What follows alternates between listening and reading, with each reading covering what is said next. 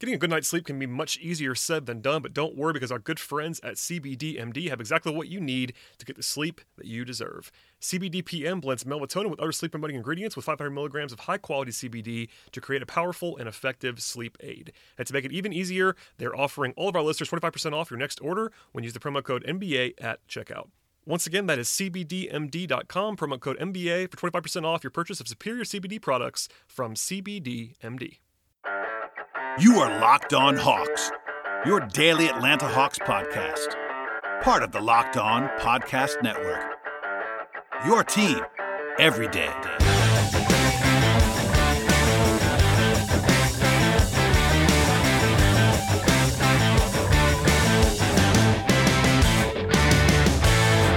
Hello, friends. Welcome to episode 934 of the Locked On Hawks podcast. I am your host, Brad Rowland. It is Friday evening. We'll break down what became a 12-point loss, a 121-109 defeat for the Hawks up in Boston. It was worse than that for most of the night, so not exactly the most positive takeaway, but a reasonable and pretty intriguing fourth quarter push to sort of salvage some of their face in this game. And we'll talk about all of that stuff. I do want to say, before we get started, if you're a new listener, welcome to the podcast. Please subscribe to the show if you've not done that already. I really appreciate all of these subscriptions and ratings, reviews, all that stuff. And thank you, as always, for engaging with the content. Okay.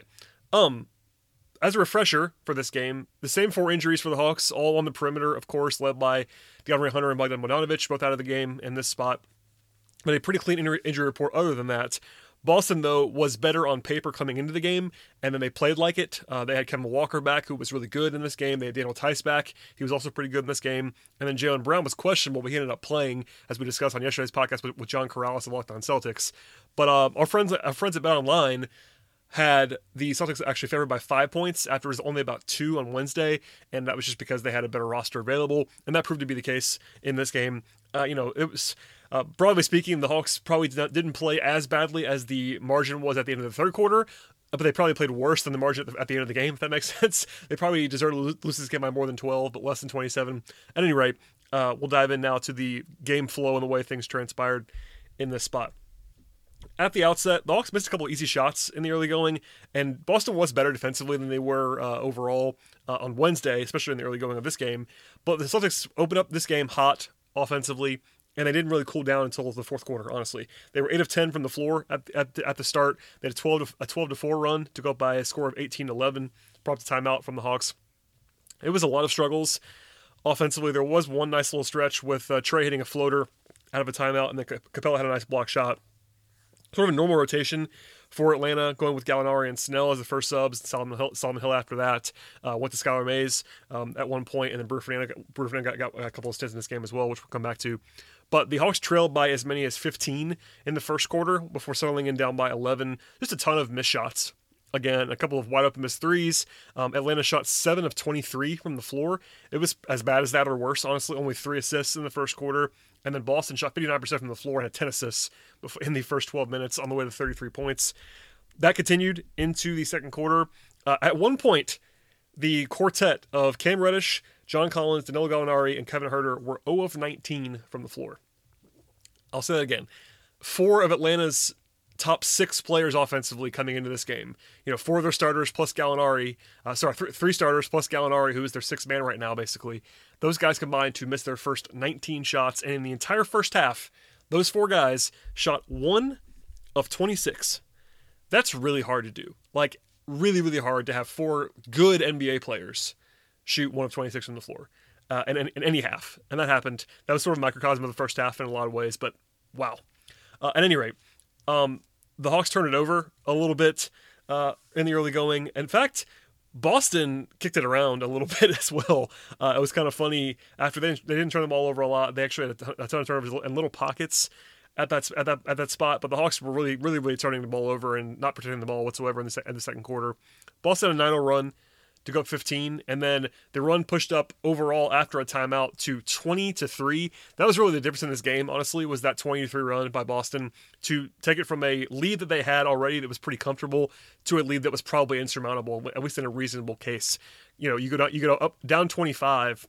At any point, you're probably going to lose. Of course, you're a huge underdog at that point in time, but that was really the game, at least for me, the biggest swing of the game was that 20-3 run in the second quarter. The Hawks did sort of stabilize a little bit before halftime, but still down by 25 at the half. On the bright side for the Hawks in the first half, it was Trae Young and Clint Capella. Those two guys combined to shoot 10 of 13 from the floor and made all 6 free throw attempts. They had 28 points combined at the half. And if that's where I stopped, you might think that the Hawks were pretty decent offensively in the first half. But the rest of the team was 4 for 30. 4 for 30. And by the way, that included 3 of 4 of the guys, 3 for 4, I should say, of the guys that I didn't mention before. So that 1 of 26 from the 4 of the top 6 players really dragged them down in the first half. In fact, Gallinari and Collins, the 2 power forwards, combined to shoot 0 of 14. Honestly, it was the worst half of the season from John Collins in the first half of this game. Obviously, I'm pretty high on John. I think he's very good at basketball. This does not mean that he's bad, but that first half was excruciating for him. It was one of those times where it's rare for John, honestly, because he's usually consistent in terms of, at least relatively so, about even when he has a shakier game, he's usually going to contribute something. In the first half of this game, he was brutal. He was not alone by any means, but it's more noteworthy when he struggles because it just doesn't happen very often. Also, Gallinari had a brutal Euro foul with 5 seconds to go in the first half for no reason. I'm not really sure why he did that in the backcourt. He also missed a bunch of open shots, but still was also unplayable pretty much in the first half. And then Huerter and Reddish, the 2 starting wings right now, combined to shoot 1 of 12 from the floor and 0 of 7 from 3.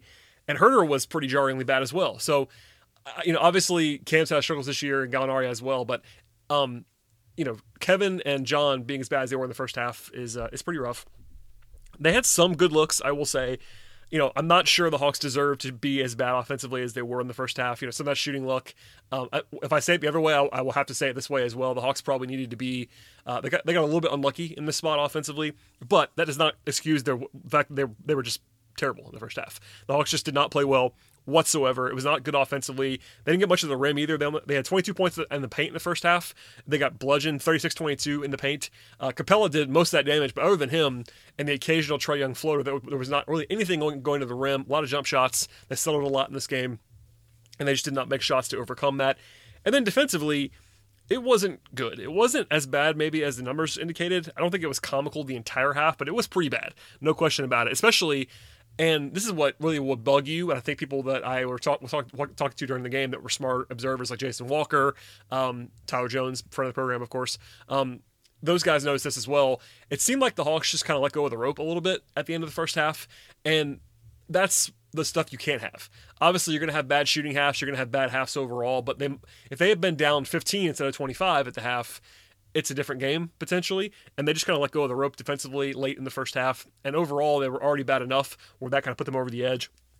The Celtics actually had a 3.5-minute scoring drought at the beginning of the second quarter, which is a long scoring drought to have no points, and Boston still had a offensive rating of almost 130 before halftime, even while not scoring for 3.5 minutes. That's tough to do, and the transition, I think the Hawks were bad in transition defense the entire game, quite honestly, but especially in the first half. And lots of boxes to check there. Kemba Walker had it going as well. He was obviously a big change from the game on Wednesday. He has struggled this season, as we discussed yesterday on the podcast with John, but he had it going, and the Hawks had no answers for him, and that kind of tipped things in their scales a little bit. But in general, I thought going into halftime that the game might get out of hand, and it didn't. So I guess that's a mild credit. We'll come back to that momentarily, talk about the second half and some takeaways, etc. But first, a word from our sponsors on the podcast today, and the first of which is betonline.ag. Football may be over, but the NBA, college basketball, the NHL, and many more sports are in full swing, but there's only one place that has you covered, one place that we trust, and that place is betonline.ag. BetOnline is the fastest and easiest way to bet on all of your sports action, and you can sign up today for a free account at betonline.ag. Use the promo code LOCKEDON for 50% welcome bonus with the site. On top of the NBA, college basketball, and the NHL, baseball is on the way in the near future, and all kinds of additional angles to handicap, including awards, TV shows, and reality TV.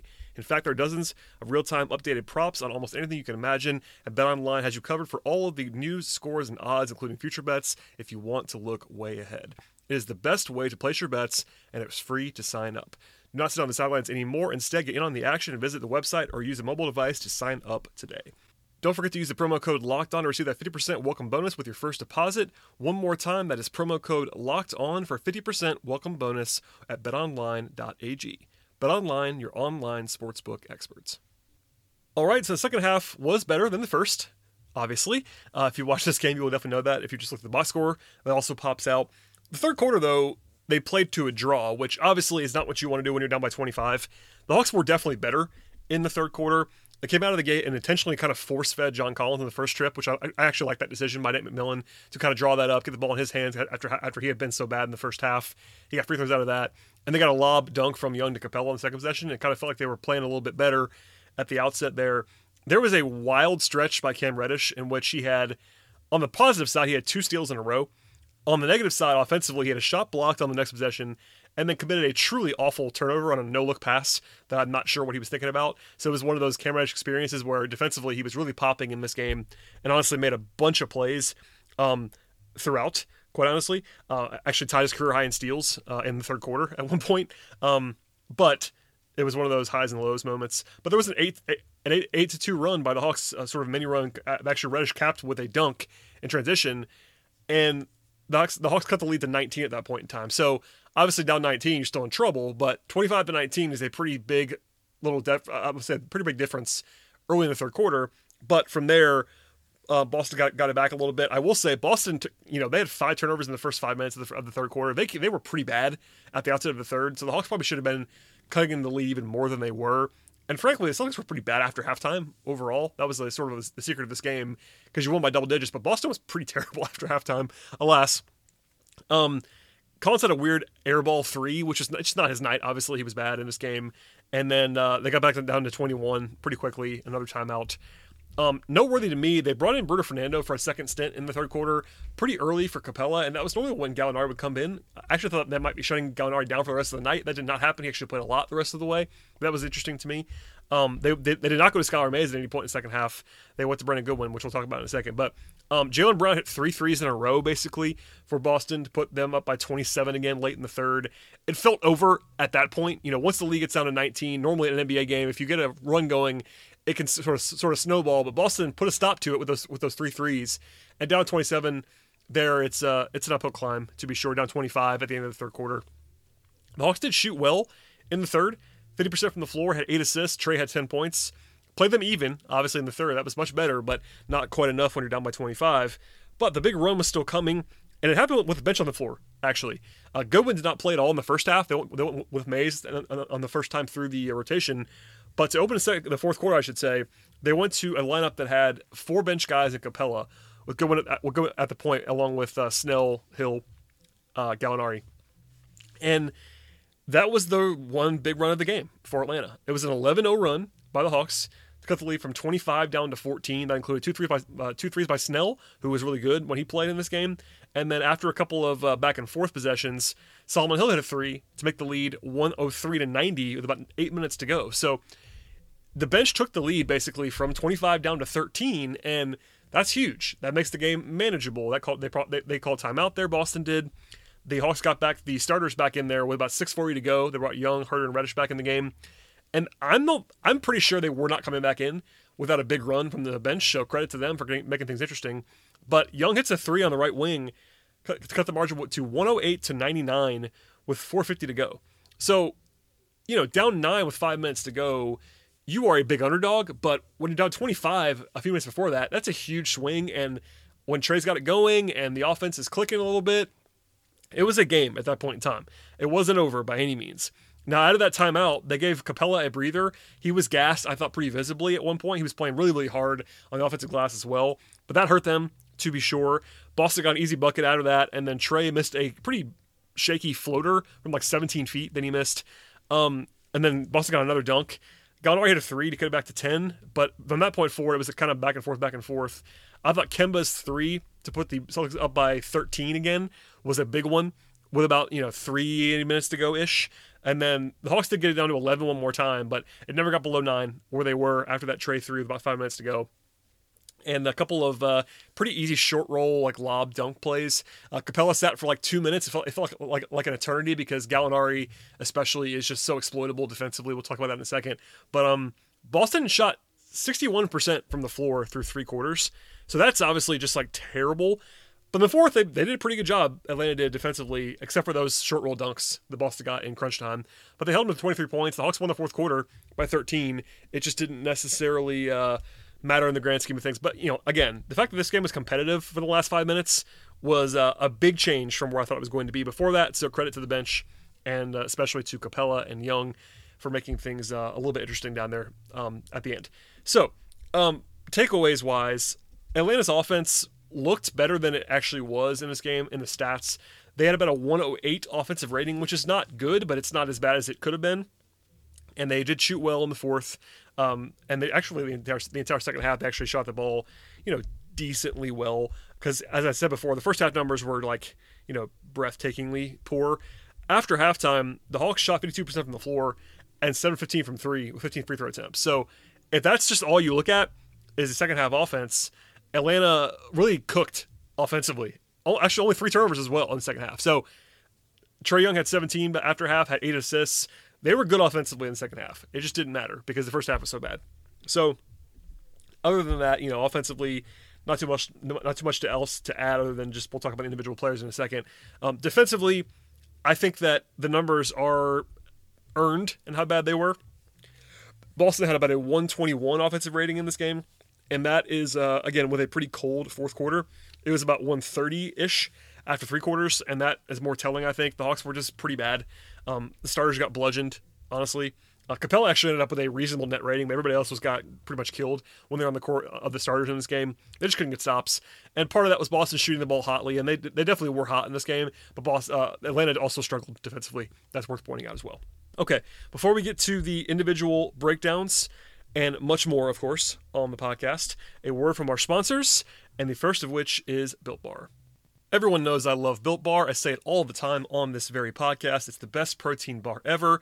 Part of that is absolutely delicious. Part of that is also that it's healthy. It's packed with protein. It does the job under any number of circumstances. And today, though, we are going to talk specifically about the flash sale for the coconut puff version of Built Bar. It has luscious chocolate and soft marshmallow. It also is made with a premium collagen protein blend.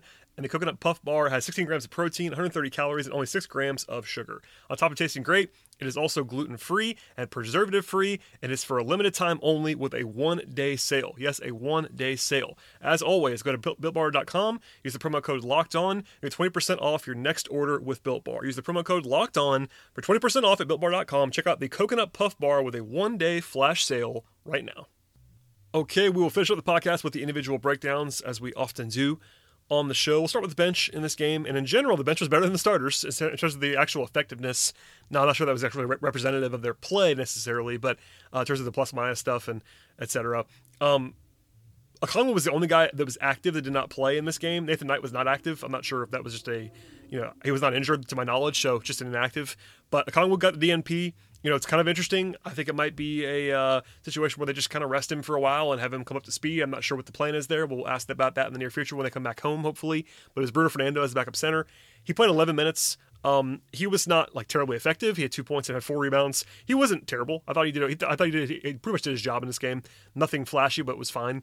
Skylar Mays, 1 stint in the first half, played pretty well, I thought. 3 points, had an assist, made his only shot. Wasn't like a groundbreaking effort, but was fine. Tony Snell, 17 minutes, made both of his threes in the second half, had 6 points, was plus 11, had a steal and an assist. It was a very Tony Snell game in a lot of ways.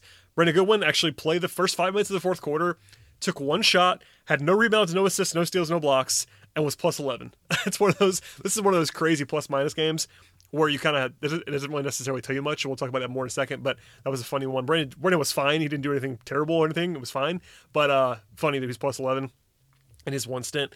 Solomon Hill was good, I thought, flat out good. He had 12 points, 4 rebounds, an assist, a steal. He was plus 12 in 18 minutes, 3 or 4 from the floor, 1 of 1 from 3. Actually got to the line 5 times, which is not normally what he's going to be doing at this point. In fact, he took more free throws than anybody except for Trae, which is not normal for Solomon Hill, but he was really good. Honestly, I would have considered closing with him in this game. I'm not sure if I would have done it, but I at least would have thought about it. He was pretty good. And then finally, Gallinari. 9 points, 3 rebounds, 3 assists, a steal, and he was plus 9, which is funny because if you watch this game, he was bad. Again, and it's one of those things where I'm not going to do it every single game. I just kind of refuse, but right now it's just a talking point all the time. Gallinari I know a lot of Hawks fans don't watch the entire league, and people might think that Gallinari is terrible, and I get it, because he looks bad, he looks slow, the shots have not been going in recent days, and if the shots don't go in right now with the way he's playing defense, it becomes untenable. So I totally get that. I will just say Gallinari is not a guy that I would give up on entirely, because this is a guy who's been a good player for a very, very long time. But in the 2 games in Boston, he was 5 of 27 from the floor. And if that happens, he's just unplayable, because defensively he is bad, like flat out bad. There's no way of talking around it. He can't move, and he gets exploited and gets attacked. So yeah, I mean, it's rough. The +9 is kind of hilarious because, again, he was bad in this game, 2 of 14 from the floor. You just can't overcome that. So there's a conversation to be had about whether he should be playing in crunch time, for sure. The minutes that he is getting, I understand, because, you know, the track record is what it is. Like, he's been a good player for a long time, and the Hawks don't have a ton of other options. Like, yes, they could have gone to Solomon Hill more in this game. I would have been okay with that, but it's Solomon Hill versus a guy you just paid $20+ million a year to this offseason. And I get that at some point the results have to matter, but you have to keep context into account here. He's going to play, at least until he proves he can't. So we'll see what happens, but he was not good, again, in this game.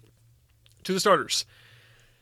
Kind of a mess. We'll save the 2 guys who played well for the end. Cam Reddish had some nice moments defensively, I will say that. He has 5 steals. That's ties a career high for him. He had a block, 5 rebounds.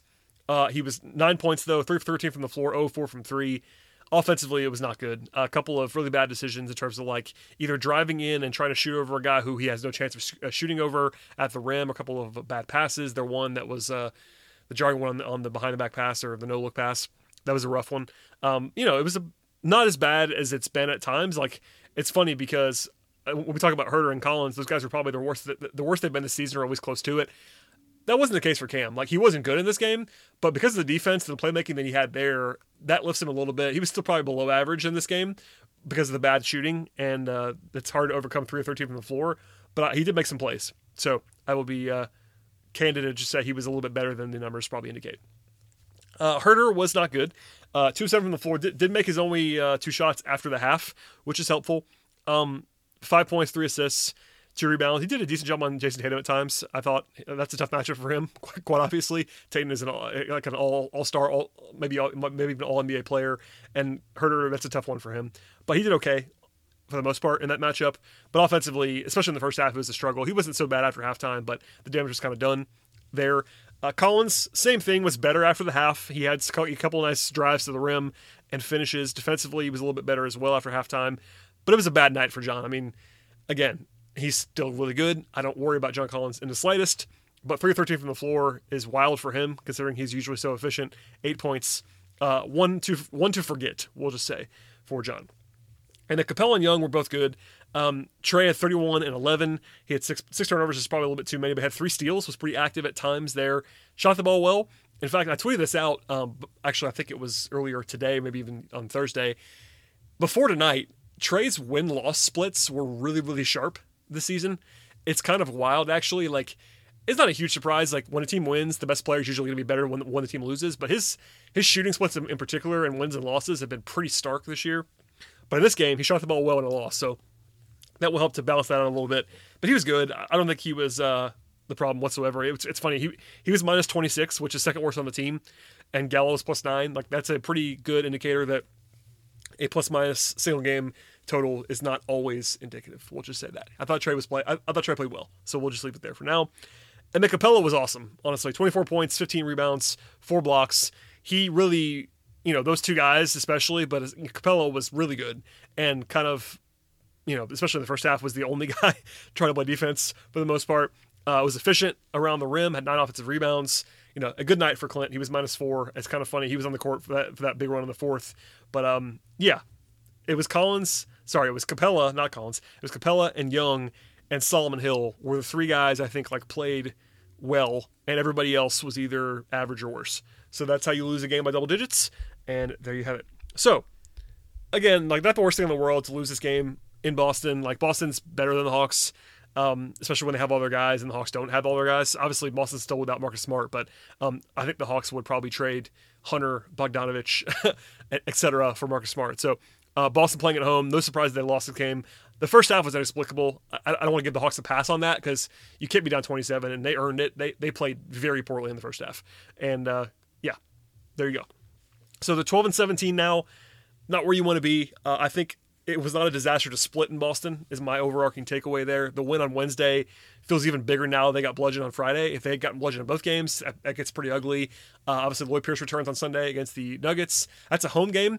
Denver is not like incredibly good this season so far, but offensively they are tough to stop. And Nikola Jokic is out of his mind right now. So we will not have a preview on that game because the next podcast will be that recap podcast on Sunday evening into Monday.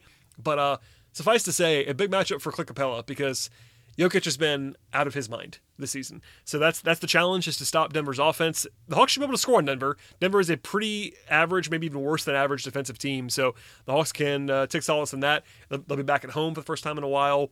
And that's a tough one, but it's definitely a winnable game for Atlanta. And that's their next game on the schedule. So please subscribe to the podcast. Thank you, as always, for listening to the show. Sincerely. Again, no new podcast until after the game against the Nuggets. It's the weekend, so unless something crazy happens between now and then, no emergency podcast between now and then. So we'll see you on Sunday evening. Tell your friends, rate, review, all that stuff, and we will see you next time.